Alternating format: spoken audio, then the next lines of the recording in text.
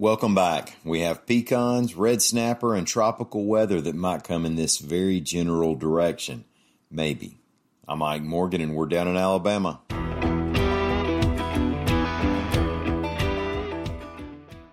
This Thanksgiving, when you go pick up what you need for a pecan pie, or if you use pecans instead of marshmallows in the crust of your sweet tater casserole, and God bless you if you do, well, you might not have to deal with a big price spike in pecans this year.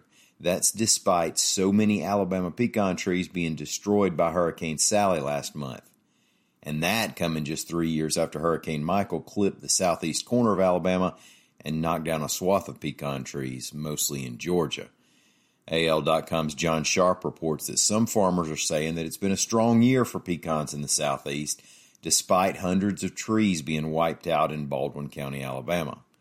So the supply should be all right, at least in the short run. But even if for a few years the market were a little more sensitive to lean seasons, the real immediate impact is that this is almost a generational setback for some farmers. If you're in soybeans and your crop is ruined, if you're able to stay in it, then you're going to be able to plow and plant this spring. But your pecan trees aren't coming back for a while. New trees might not be pumping out their maximum yield until the 30s. I'm talking about 30s, the decade. Brian Wilkins is a research associate for the horticulture department at the Gulf Coast Research and Extension Center at Auburn University. Quote, "A lot of the growers are in their 50s and 60s, and if they replant next year, they'll be in their 70s when a tree starts producing. I've had 2 or 3 tell me it's just not worth it. I've also had several tell me they will maintain what is still up, but they won't replant." Now, he also said that the younger farmers likely will replant.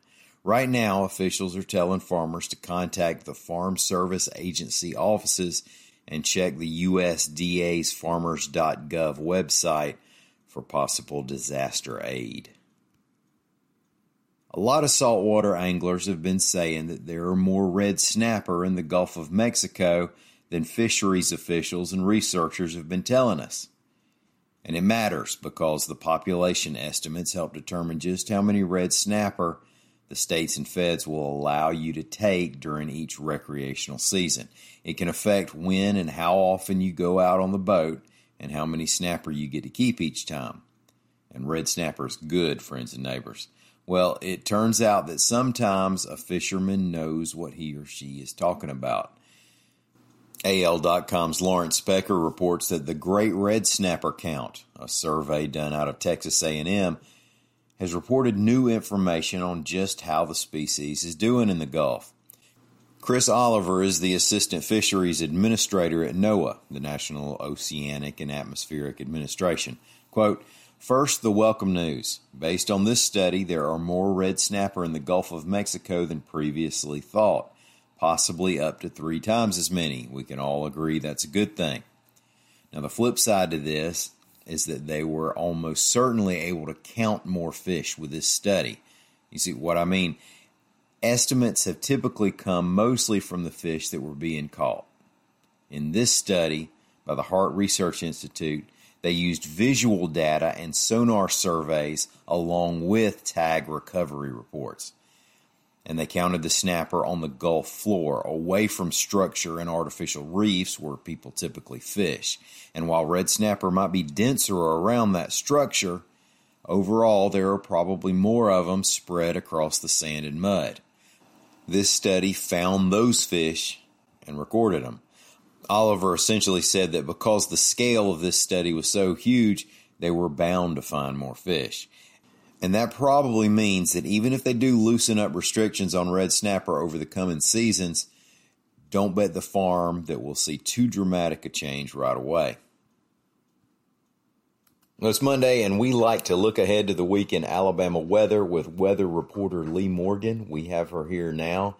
Lee, I have not paid too much attention to the forecast because I've been outside enjoying the weather all weekend. What are we looking at this week in the state? We're looking at some trouble, potentially. I hate to say it, but... Always got bad news, it sounds like. I'm sorry. But hey, the first part of the week's going to be nice. So enjoy that. It's going to be dry, and temperatures aren't going to be too hot. So it'll be nice the first part of the week. But really, we're kind of ignoring that and looking to the second part of the week where we might have potential trouble in the tropics. We're tracking a system that will be named Delta. We're in the Greek alphabet now. We've run through all the regular storm names and have had to resort to the Greek. Now, by the time people hear this, will there be 2 other storms formed way out in the Atlantic, and then we'll be on I don't know, what's next, Sigma? Whatever. You're right. The way this year is going, that would be possible. But no, we're focusing on this one. It's in the Caribbean. It's supposed to cross over Cuba by Wednesday. Could be a hurricane at that point. It'd be Hurricane Delta. And then track northward across the Gulf. Now, as of now, and this will change, the forecast, track, and intensity forecasts are going to change a whole lot during the week. So it's, important, as anybody along the coast should know, to just keep updated on the latest track forecast because there will be shifts as we go forward. This is a developing system until they get a solidified center. Then, it's hard to get a fix on where that's going to go. Right now, we're looking at landfall sometime late in the week, Friday possibly, anywhere from western Louisiana all the way to the Alabama-Florida border. So, and I know this is way out and everybody has to pay attention as it goes because things change. But this one, I looked at the map, it's not forecast to be this slow-moving storm like the last one, right? No, right now, because that's what everybody on the coast is going to be gun shy about. How much rain are we going to get? Right. Right now, it's not looking that way. We're just going to have to see. Yeah. There's a lot of unknowns. Sure. I mean, right now, the National Weather Service in Mobile, they're watching it closely, of course. And the only thing they can guarantee is there's going to be more rip currents along the coast starting now. So watch out for that if you're going to be at the beach. Okay. Other impacts will come clear as we get closer to it. But just keep an eye on it. It could be a strong one. We're looking, the intensity forecast is always uncertain. Could be upwards of a category 2. Hopefully it could weaken some as it nears the coast. Maybe it won't do anything.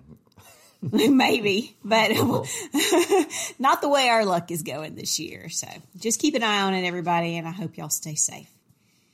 Okay, what's the best day this week to go golf then? If I'm going to sneak out of the office early. Well, I think the first part of the week is going to be better. Monday, Tuesday. Okay. Earlier the better. Yeah, temperatures are going to slowly rise during the week, so it's going to get a little hotter as the week goes on. So. Okay. All right. Well, thanks, Lee. No problem. Thanks, everybody, for listening. We'll be back here again tomorrow and every day this week. In between, come see us anytime you want to on the World Wide Web at al.com.